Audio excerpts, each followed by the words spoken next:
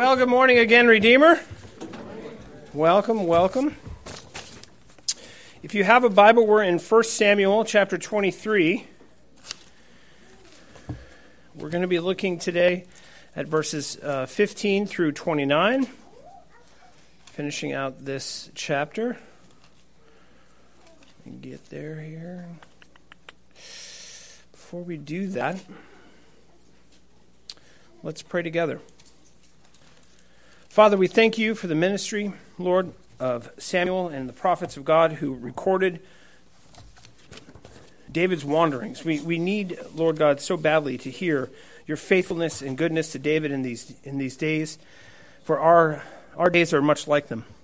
We are surrounded on every side. We are hunted. We are divided within ourselves as your church, as your people. I pray, Lord God, that as we consider what happened to David in the wilderness, that we would reflect upon what happened to Christ in the wilderness, and that what is in fact happening to us in the wilderness. We thank you for your goodness and your grace and your mercy. And we pray, Lord God, that you would open our hearts and open our ears, that we would hear you and understand you this morning, that we would grow in our faith and in our obedience to you. In Jesus' name we pray, and amen. Now, in all the rugged and dangerous topography and geography that David wanders through, in this section they describe a lot of different actual natural settings. David is wandering around from hill to hill, rocky crags, valleys, wilderness. It's a very bleak, like just imagine some sort of bleak cityscape opening on some movie, post-apocalyptic film. This is what it seems like David is wandering through. He's not in the city. He's not amongst friends. He's not in a civilized place. He's in the wilderness, and he is alone. But his safety is not what rests in his hands. It's not his sword or his spear that gives him strength, that gives him confidence, that gives him hope, that gives him boldness. It's in whose hands he rests. That's what the last sermon 2 weeks ago was about. It's not what rests in our hands that gives us strength, but it's in whose hands we rest that give us strength. 1 Samuel 23:14 ends with this. And Saul sought him every day, but God did not give him into his hand. Saul could not lay a hand on David because the hand of the Lord was upon David. And as long as the hand of the Lord rested upon David, no harm would come to him outside of the Lord's will. Nothing could hurt him. Nothing could to defeat him. Nothing could tear him down. Saul can search high and low as much as he likes. He's never going to find David because David is nestling in the hand of the Lord. David has the faithful one standing amid the infidelities of his life, just as Christ and Paul later would. This is how Paul describes David's scenario. In 2 Timothy chapter 4, verse 16 through 18, this is what Paul says of himself. And it was true of Christ, and it was true of David. At my first offense, no one came to stand by me, but all deserted me. May it not be charged against them. But the Lord stood by me and strengthened me, so that through me the message might be fully proclaimed, and all the Gentiles might hear. So I was rescued from the lion's mouth. The Lord will rescue me from every evil deed and bring me safely into his heavenly kingdom. To him be the glory forever and ever, and amen. The faithfulness of God's love and fidelity to us in the lion's den and to us in the fiery furnace is the ground of our faith. This is why we have faith. This is what we stand upon. Not our own work, but the fact that the Lord never departs from us. The ever-present one does not leave us. That's why he's called Emmanuel. He is the God with us. He came and he rested upon us, and he has not departed, and he will not depart. Now, as much as possible, we should go to extreme lengths to encourage one another in God's faithfulness. But remember that even when it appears that we are alone, we are never, in fact, alone. That great Puritan, that great man, John Knox, was a galley slave. That was how he spent his middle years, as a galley slave in a French galley. And he used to row by St. Andrew's, the church where later he would preach. But he was a man who said this. He went on to preach to monarchs, of course, the great John Knox. He said, a man with God is always in the majority. He would look the Queen of Scotland in the face and say, you're a heretic, and may God damn you. And people would say, where does he get such boldness? And it was because every time he walked into the lion's den, he knew that the Lord was with him. When God is with you, you are always in the majority. It does not matter what you see with your eyes. Having saved Keilah, Through his timely departure, David now acts to protect his own followers. His strategy involves three key elements.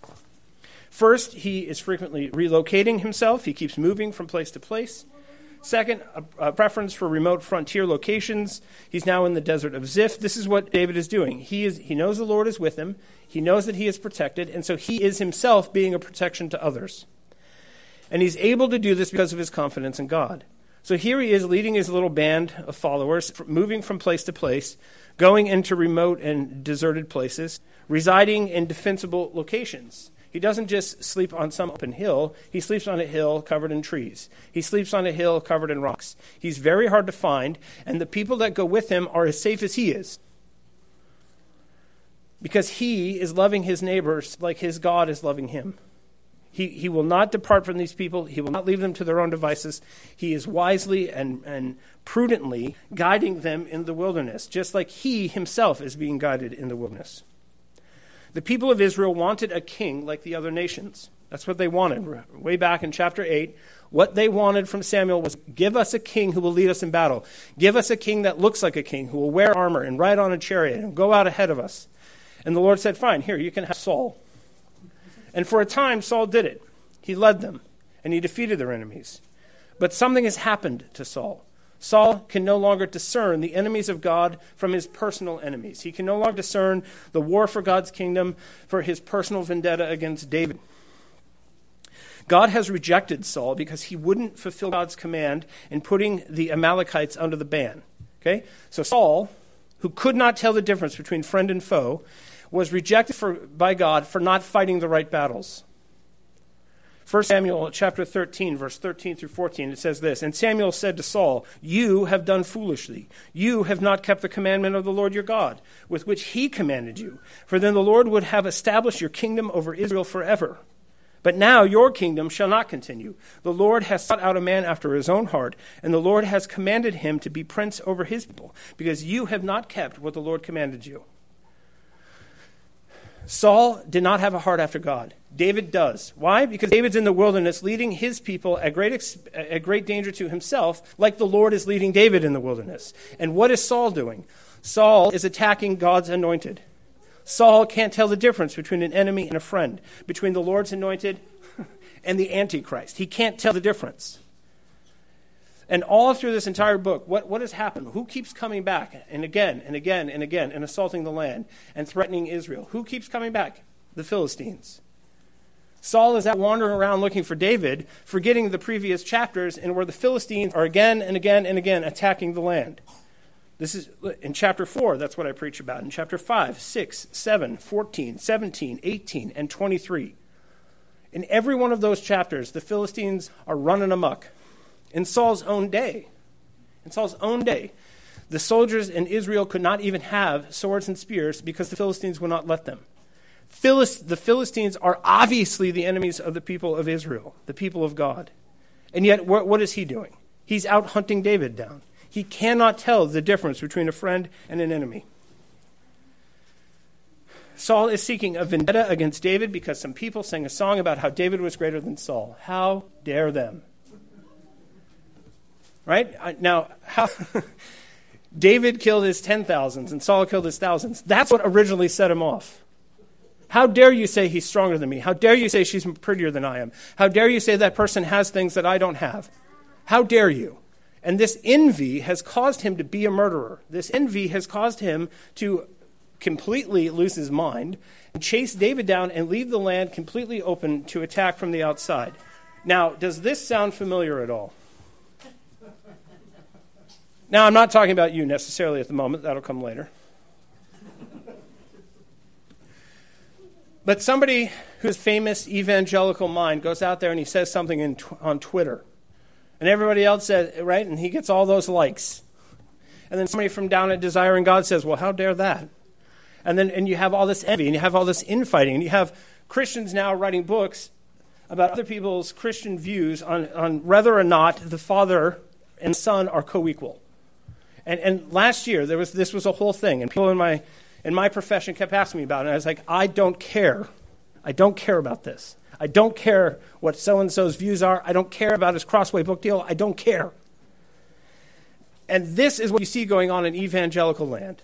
How dare they let that guy go to that conference at Ligonier and not me? And so much of the Christian church is divided over this kind of nonsense, the singing of songs. You sang a Bethel song at your church? You sang a Hillsong at your church? You're like, what are we, David and Saul here? We're going to get upset about the singing of songs? The irony is lost on many. Saul is searching for David to do him harm, motivated by envy, motivated by contempt for God, motivated not by justice, not by God's will, but because someone liked David more than they liked Saul. Are you that petty? This whole time, that's the question. Who are you hunting down? Who are your enemies? Why are they your enemy? And I want to weigh the words of your heart. When you're meditating on the Word of God, when you're meditating on current events, when you're praying to the Lord, if we weigh them, what is the weight that is on your heart? Who? Why? What? What are you pursuing? Right? What are you going after? Can you discern the enemies of God any better than the guys at Ligonier and Desiring God and Crossway? Can you discern the enemies of God any better than Saul? Have you ever stopped to think about those people that you're so vehemently opposed to are not actually the enemy? Right? This is what happened. Jesus comes and he says, hey, I'm here to fight Satan, sin, and death. And they're like, no, not Satan, sin, and death. We're here to fight the Romans. He says, well, I'm here to fight you too. And because they could not discern the difference between the enemies of God and the friends of God, they put our Lord to death. And this has been the besetting sin of the church before and after the coming of Christ. We have a very difficult time telling the difference between enemies and friends. And we are no different. 1 Corinthians chapter 10, verse 11. This is what it says, and it's very important. Now, these things happened to them as an example. They were written down for our instruction, on whom the end of the age has come. And in reference to this, he's talking about Moses. He says this story about Moses and this story about idolatry and this story about whoring after they made the golden calf, that was written down for you. And what I'm here to tell you today is this obscure story in the Old Testament where David is hiding from Saul and Saul is hunting him down. And the Philistines, meanwhile, come and attack the land, is written down for your instruction. I could tell you stories. Okay? For 15 years, the PCA has been attacking N.T. Wright and Peter Leithart, and they're going after justification by faith alone and this thing called the federal vision. Don't even ask me what it is. I can't even define it. Nobody can. And they hunted these guys down for 15 years. And you know what came in the back door and raided the land of the PCA? Wokeism and sexual confusion. They were looking over there, and they're saying, go get these guys, go get these guys. And all the while, right, the enemy came in the back door. Now, I could tell you lots of stories about that. But that would just distract us. And I think this is exactly the kind of thing that we do. I can tell stories about that, and we want to tell those stories and say, look, those people can't tell the difference. But I want to ask you this question. Who are you pursuing? Who are you pursuing and why? Can you discern the difference between the enemies of God and the friends of God? Can you tell who you're supposed to be fighting? Now, when you look around, is part of the problem that you're having with the other people sitting in this room is the fact that you think they can't tell the difference between the enemies and friends of God. And so now they're your enemy. We have a massive problem when it comes to this. And this story is not some weird Old Testament story about David and his difficult days. This is a story about you and I. This is a story about the church in our own day. So we turn to 1 Samuel, and we read this in chapter 23, verses 15 through 18. David saw that Saul had come out to seek his life. David was in the wilderness of Ziph at Horish, and Jonathan, Saul's son, rose and went to David at Horish and strengthened his hand in God.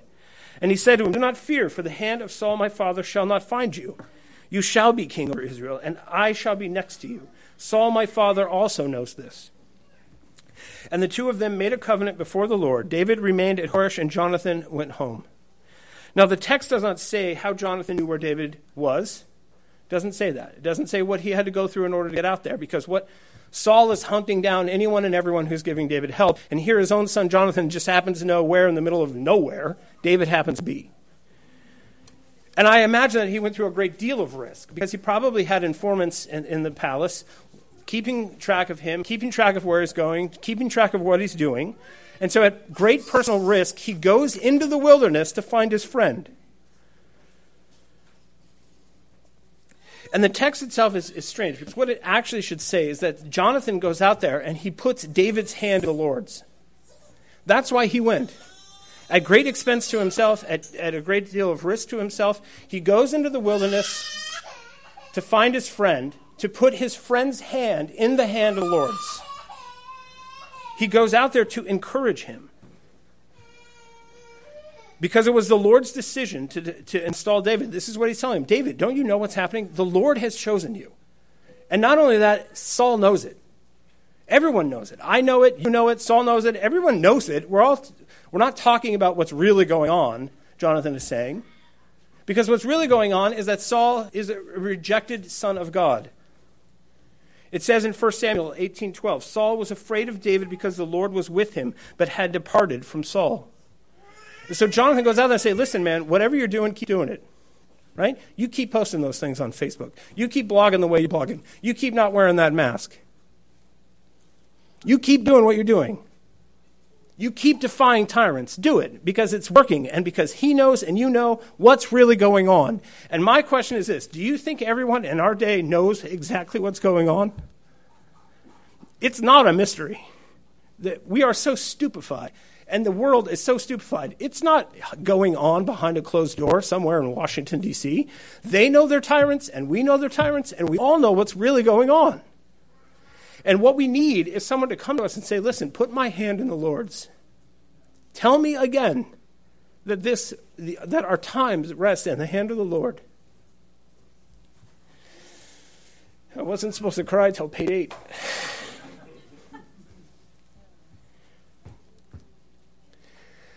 We all know exactly what's going on. And so what do we do? Are we going to get angry about it? Are we going to attack people who say they don't? Or are we going to go to our friend who needs it and say, here, let me put your hand in the hand of the Lord's? Jonathan is fulfilling exactly what the Lord wants of us in such times. It says in 1 Thessalonians 5:11, therefore encourage one another and build one another up just as you are doing. 1 Peter 3:8, finally, all of you, have unity of mind, sympathy, brotherly love, a tender heart, and a humble mind. Now, does that describe the church over the last 18 months? Let me read it again. Does this sound like us? Finally, all of you, have unity of mind, sympathy, brotherly love, a tender heart, and a humble mind. Now, immediately you'd be like, well, we don't have the same mind. So does all that other stuff still apply? Well, let me ask you this question. When you don't agree with your brother, what does the Lord tell you? How does he tell you should act? Should you prefer yourself or them? Ooh. Wait. But they're wrong, Mike. They're telling me to just get vaccinated so I don't lose my job. They're telling me that I owe black people money because some grandparents of mine who were living in this country long before my family ever came owned slaves, and now I owe people money, and I'm supposed to just go along with all this crap. Well, okay. When Jesus was at odds with his own family members, when he was at odds with the household of Israel, how did he act towards Israel? Now, was he bold? Did he stand up for his mind? Yeah, but did he make enemies on purpose with the right kind of people? Right? Was he ever ungentlemanly? Was he ever rude? Did he ever sin? Can you say that you've debated with people in the last 18 months and not sinned? Well, that's a joke. Of course we have. Finally, all of you have unity of mind, sympathy, brotherly love, a tender heart, and a humble mind. Does this matter more?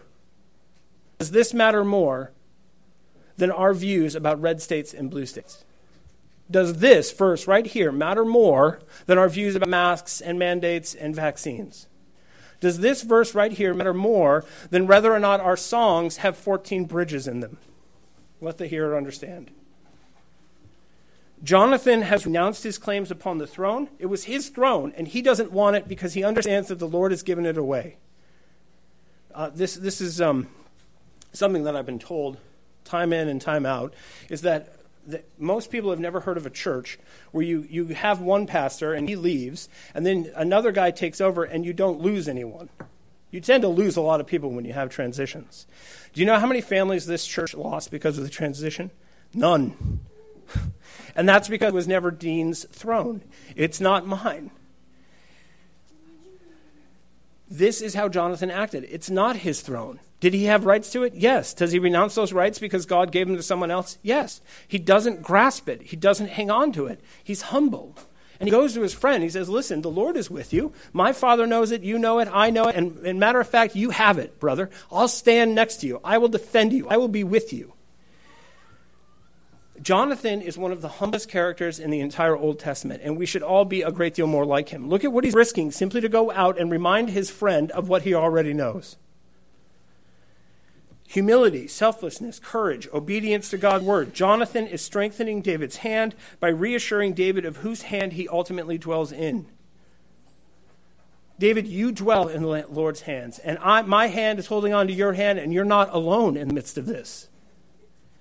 Certainly, it's likely that with the treachery of the Ziphites, which we're about to talk about, who are feeding Saul information that will nearly lead to David's arrest, if you couple that with the fact that David had just saved Keilah, and those people were also going to turn him over, do you think it's possible David feels a little alone in the wilderness? Right? The Ziphites are of his own tribe, by the way. His own tribe is willing to turn him in to Saul because they want to save themselves, because everybody knows that Saul is a murdering madman. And in the midst of all this, you can just imagine how alone David feels. I saved this town at great expense to myself. They would have turned me over. I'm wandering around in Judah, of which I am a member, and they're going to turn me over. And here is Jonathan, the son of the king, who would be put to death in it, right? Saul's already tried to kill him 2 other times. And he is here, defying tyrants, strengthening his brother, putting his brother's hand in the hand of the Lord's. This is the strength of Christian community. Is this the kind of strength that we have? Why not? Right? Are we willing to go to great lengths, great personal expense, to risk a lot of ourselves in order to place one another's hand in the hand of the Lord?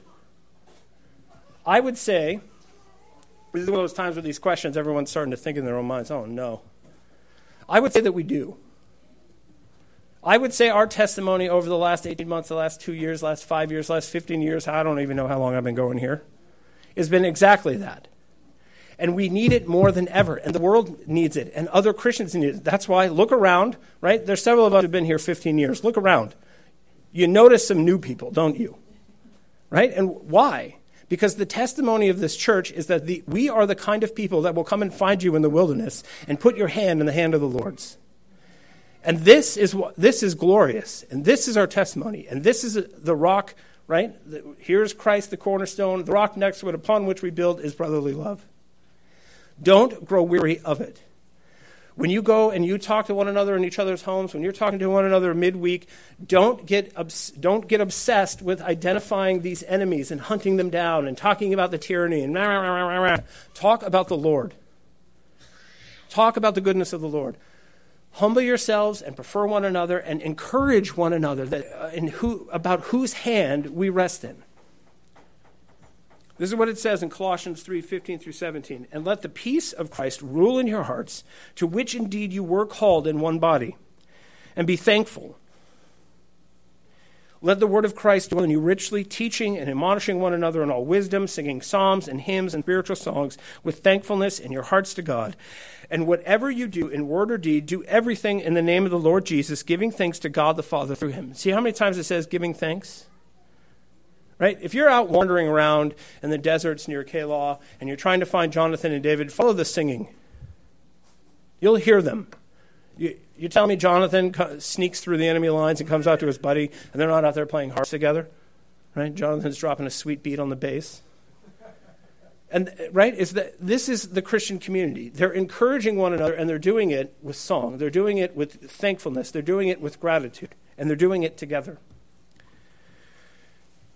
David needs to be reminded of who guided the stone that he threw at Goliath. He needs to remember that, right? He went out there in all that boldness in his youth, right? He had gone through some things at that point, but he's been through a great deal more since then.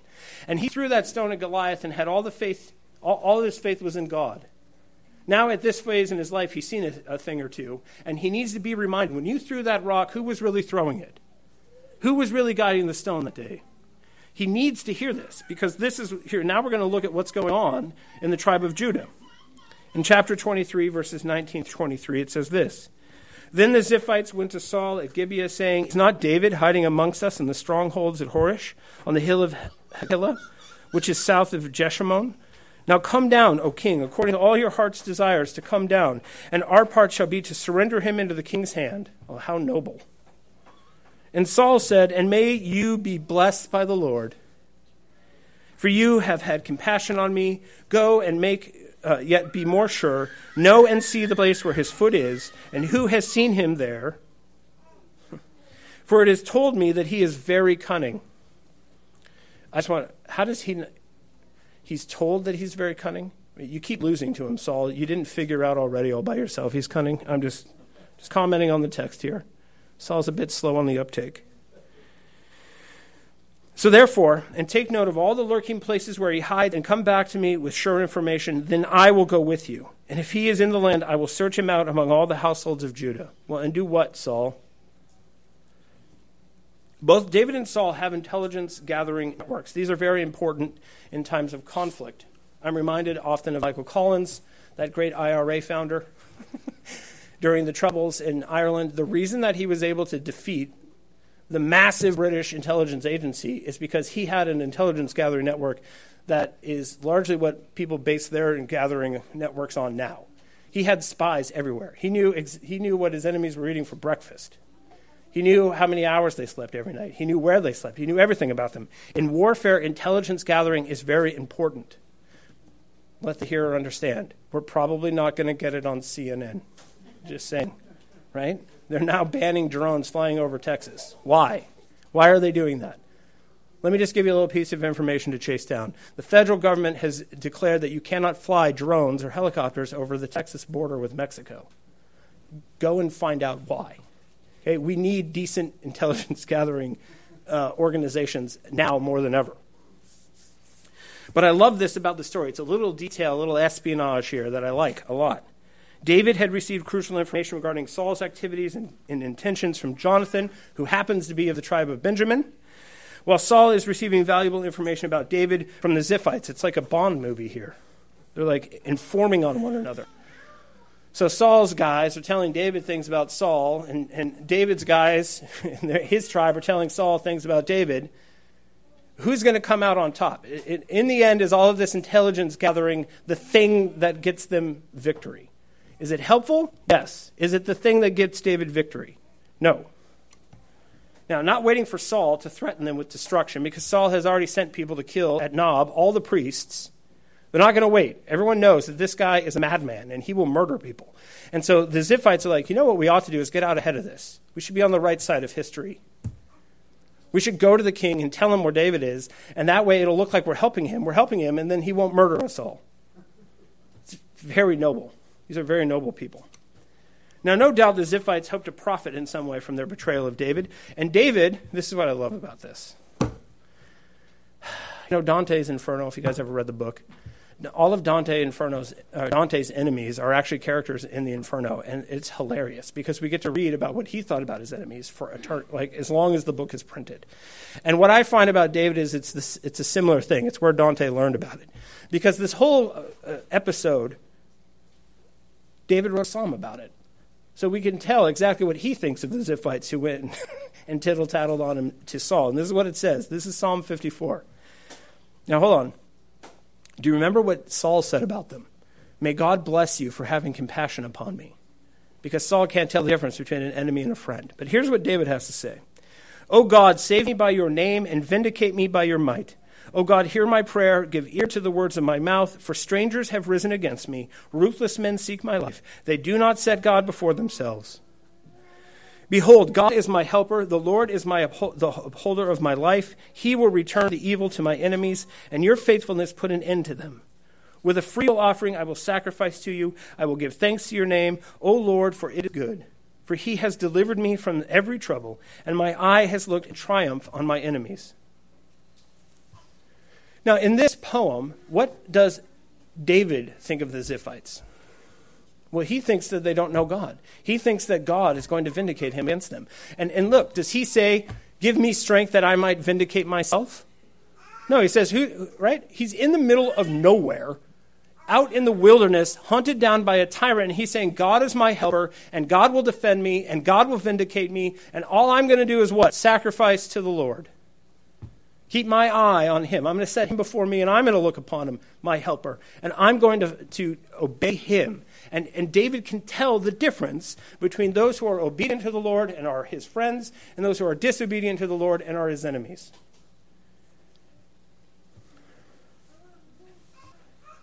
Now, Saul, interestingly enough, is looking for very specific pieces of information, and it's very telling about where he's at. First, he needs to know David's routine and regular locations. Tell me where he goes and when he goes there, because I want to ambush him. Second, he needs to know who has seen him, because he's a jealous man. I want to know who was out there talking to him, because I'm going to not only kill David, I'm going to kill anyone who was helping him while he was out there.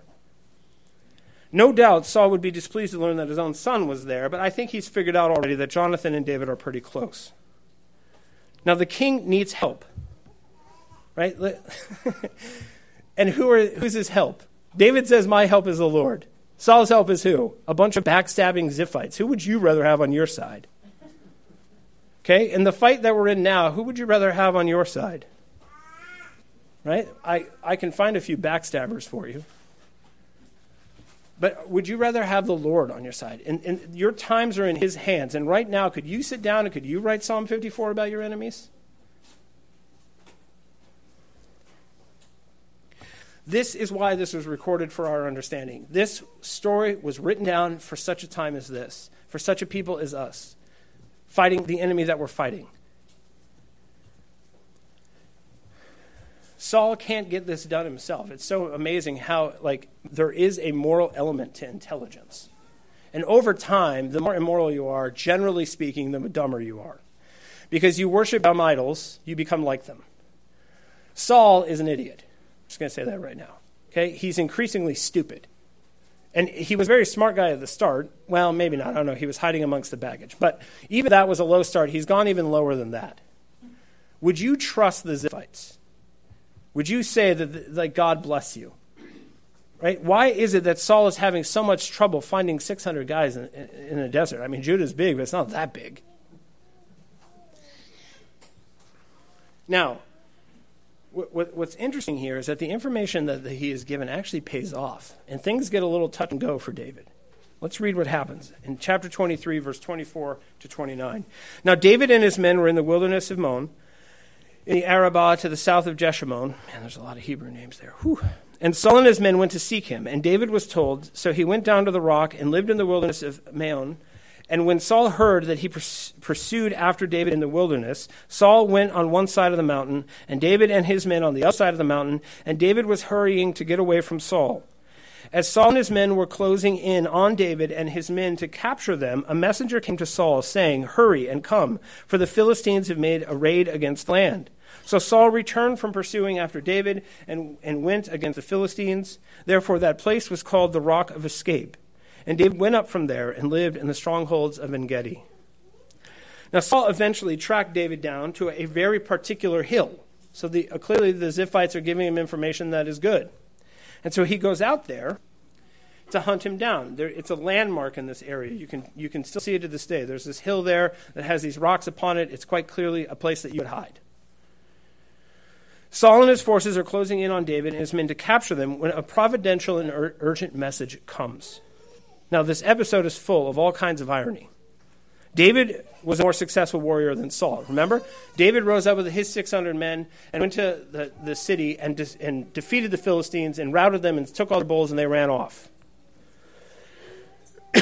Chapter 23 begins and ends with a Philistine attack, but you see two very different conclusions. The Philistines they don't stay away. They don't stay gone. When the Philistines attacked Keilah, David went to the help and became the city's savior. Saul, however, gathered his men to march to Keilah only after he learned that David was there. So his intelligence gathering network is a little spottier than David's. A Philistine attack was not enough to get Saul out of the house. He was only willing to mobilize against David, right? He comes to Keilah not because there's Philistines there, but because David is there. So all those people from that town, why would they ever help him? Because where was he when they were under attack? The people of Keilah can't tell the difference between the savior of Israel and the enemy of Israel. A Philistine attack is not enough to get Saul out of the house. It's David. This is his only operating. So now, do you think it's a little surprising that he'd really be willing to give up David so easily when he's so close to capturing him? And again, this just shows the intelligence of Saul. Just pursue it to the end. You're like so close. Why would you stop now? Right? You clearly don't care about Israel. David was in the wilderness. And this is the ironic twist here. When Saul hears that David is there, he pursued him into the wilderness. David is in danger of being boxed in and surrounded, and at the last moment he receives this message. Now, previously, Saul had used the Philistines against David. He thought, okay, well, here's what I'll do. I'll send David out to fight the Philistines, and they'll hopefully kill him for me. And now God says, you know what I'm going to do? I'm going to do the opposite. I'm going to send the Philistines to save David. So the weapon that Saul tried to use, the Philistines, to kill David, is the very weapon that God is using to defend David.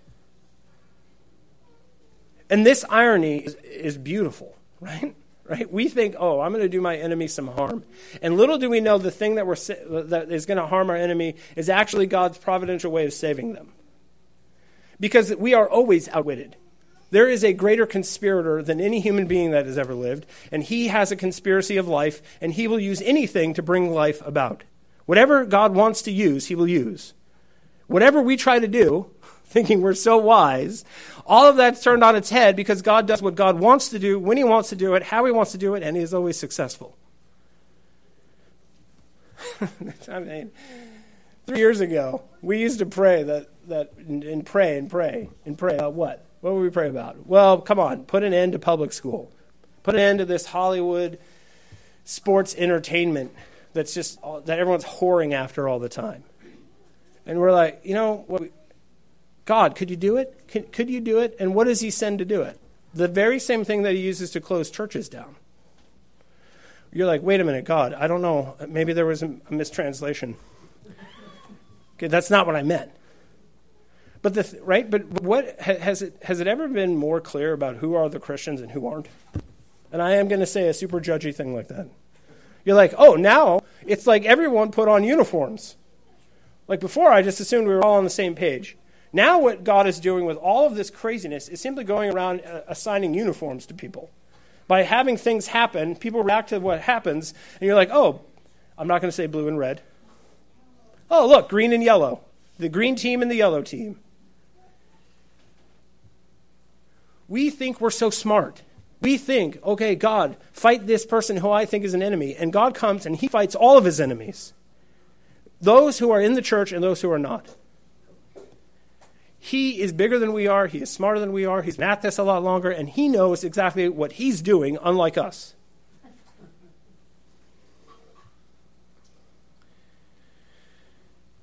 How often are the conflicts, the frustrations, the pursuit of sin and enemies just a distraction from the real enemy?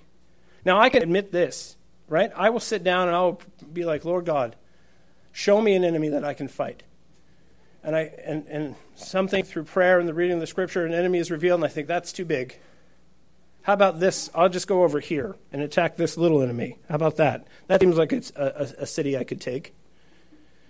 Now, how often are we, when we're asking for God to show us our enemies, really interested in seeing the enemies? Right? What if he's like, okay, cool, it's right in this lion's den. Oh, it's just this giant standing in the field. See, we don't want to know who the real enemies are because they're terrifying, right? Who wants to go against the principalities and powers of the air? Now, when we say that's what God wants us to do, and we say that, yeah, we're against the principalities and powers of the air. Do you know what a principality and power of the air actually looks like? Right? It's an angel that's fallen. And so usually when people see them in the Old Testament, you know what happens? It's like their face is melting. It's like they fall down like they're dead because it's so terrifying. Do you actually want to know who the enemies of God are? Do you really want the Lord to reveal that to you? Right? Or are you satisfied with the enemies that you recognize yourself, that you appoint for yourself? Well, my brother-in-law, he seems easy. I can run circles around him on Facebook. You're like, and God in heaven is like, not the enemy I was talking about. Who are you pursuing? If we weighed your intentions, if we weighed the words of your heart, the thoughts, the prayers, what weighs heaviest on you? Who weighs heaviest on you? Why? Right? God's desire is that the whole world would be saved. And so he sent his son to accomplish that. And then he says, hey, you, because I've accomplished that, go out and tell the world about it. Bring the nations in. And we think, man, that's a big task. Like, can't I just make fun of my neighbor who's an atheist? Right? Can't I just mock the Seattle City Council because they're stupid? That is a lot easier. That's low-hanging fruit. Anybody can do that. But can you love your neighbor who's really unlovely? Right? This is what I'm teaching ethics to my kids. You're like, no, guys, it's super simple. You love the people who hate you. You're like, okay, have a good day.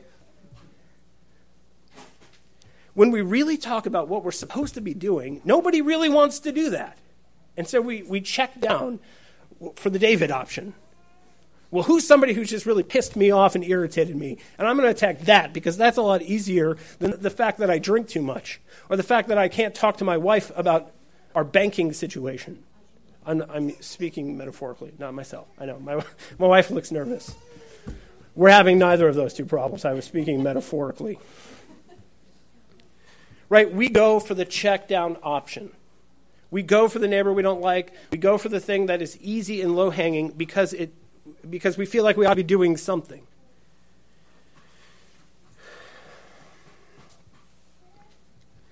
Saul pursues his personal vendettas, giving vent to envy and murderous pursuit of his covetousness and his jealousy.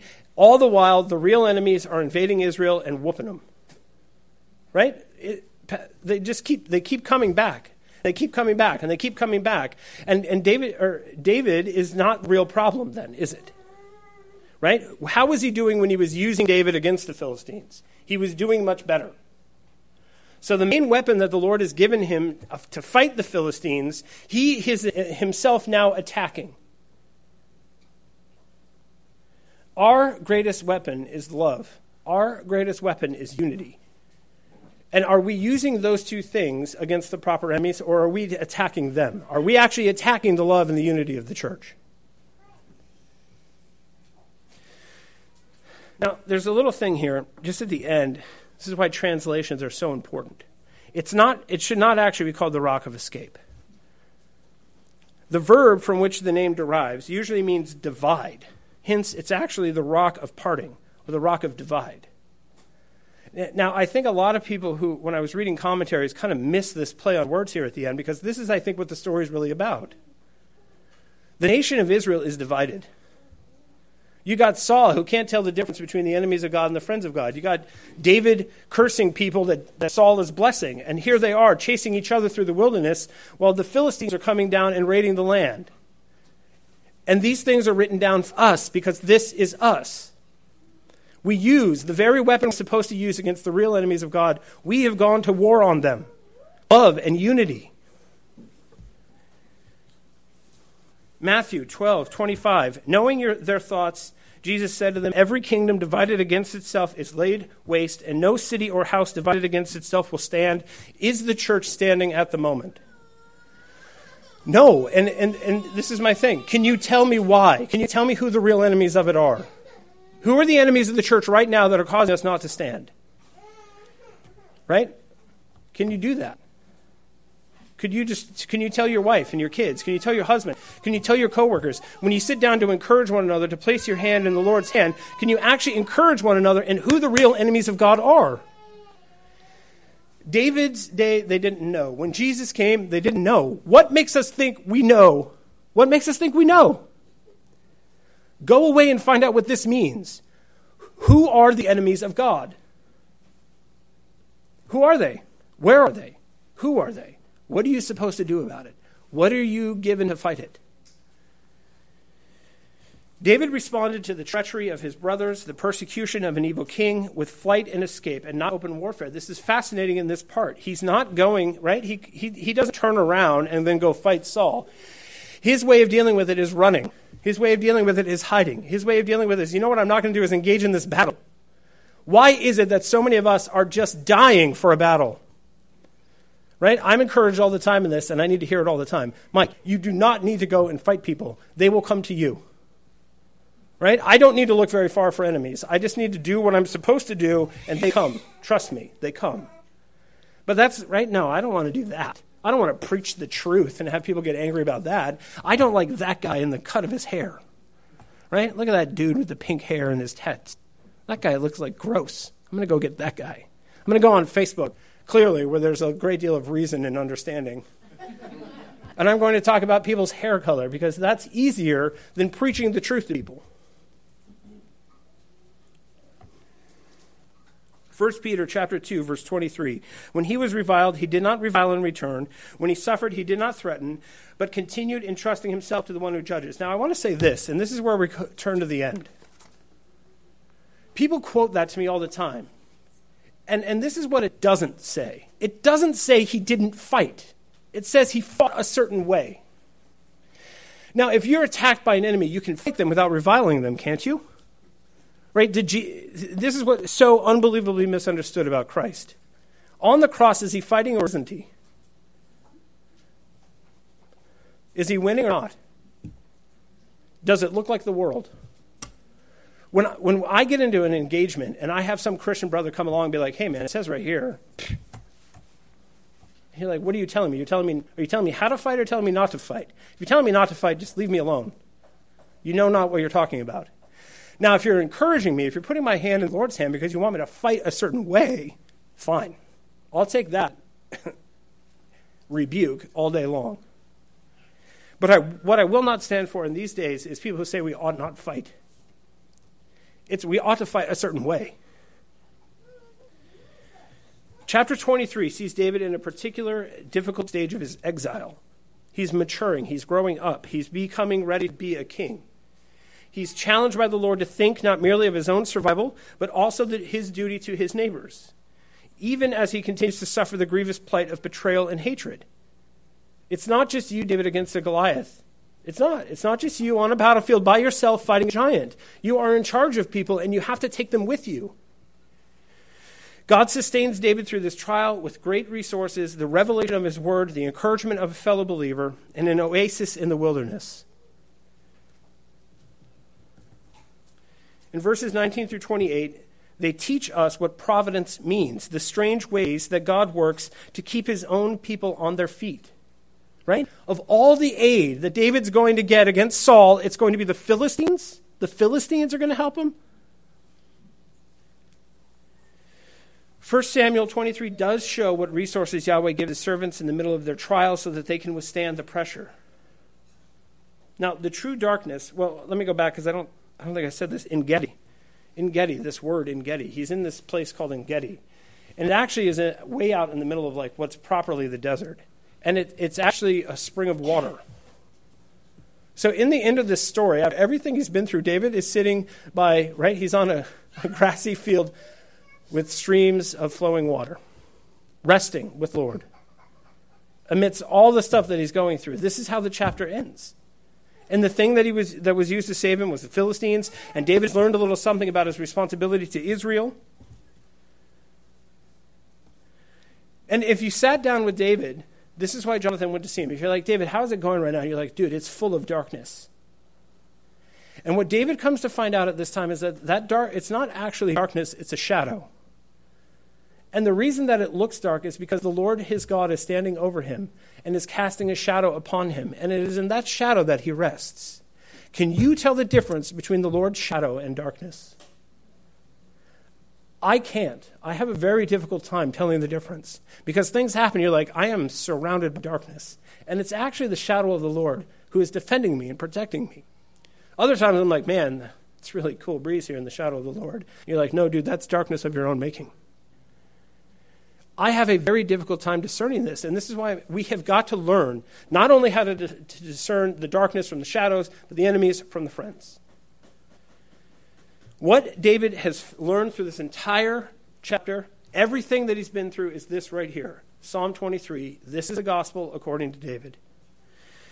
The Lord is my shepherd, I shall not want. He makes me to lie down by green pastures. He leads me beside still waters. He restores my soul. He leads me in paths of righteousness for his name's sake. Even though I walk through the valley of the shadow of death, I will fear no evil. For you are with me. Your rod and your staff, they comfort me. You prepare a table before me in the presence of my enemies. You anoint my head with oil. My cup overflows. Surely, surely, goodness and mercy shall follow me all the days of my life, and I shall dwell in the house of the Lord forever. Now, if David, who's abandoned by everybody but Jonathan and the Lord, hunted down by a tyrant, a man who can't tell the difference between the enemies of God and the friends of God, and think, how hard is it for him to give thanks for the Philistines who have come to his aid? Thank you, Lord, for the Philistines? Thank you, Lord, for President Biden? Could you imagine such a thing happening? Imagine that. If you can imagine that happening, you understand what David is going through here.